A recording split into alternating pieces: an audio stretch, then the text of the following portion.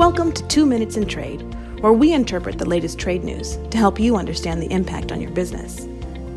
For a comprehensive background on the issues discussed today, please visit strtrade.com.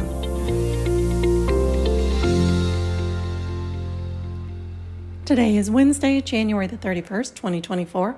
I'm Nicole Bivens-Collinson, Managing Principal and Operating Committee Member at Sandler, Travis & Rosenberg. It's 2024, and yet the U.S. Department of Agriculture still updates its information on foreign ownership of U.S. agricultural land by compiling an annual report based on paper forms that are filed at the county level. A new report from the GAO, or Government Accountability Office, looked at the USDA system for assessing foreign ownership of farmland. This system was authorized by the Agricultural Foreign Investment Disclosure Act of 1978. But concerns about foreign ownership, as well as database technology available to the government, have changed a heck of a lot since 1978. The report noted that foreign ownership of U.S. agricultural land has increased by 40% just since 2016, and members of Congress are especially concerned about ownership of agricultural land by citizens of China or Russia, and even more so when that farmland is located near U.S. defense facilities. USDA says it tries to ensure that the most sensitive land purchases is forwarded to the Committee on Foreign Investment in the U.S., or CFIUS, but systems based on manually filed documents are more prone to error than real-time accessible data. Completed updated ownership information is only forwarded to CFIUS once a year.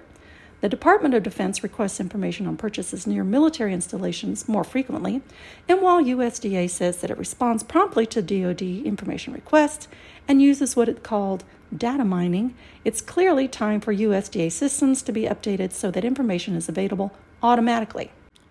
Having more accurate information might actually relieve some congressional concerns, because GAO's review found that through calendar year 2021, one of a number of errors was actually based on double counting of the largest Chinese landholding. Clearly, USDA needs a new system to better collect, track, and especially share this data.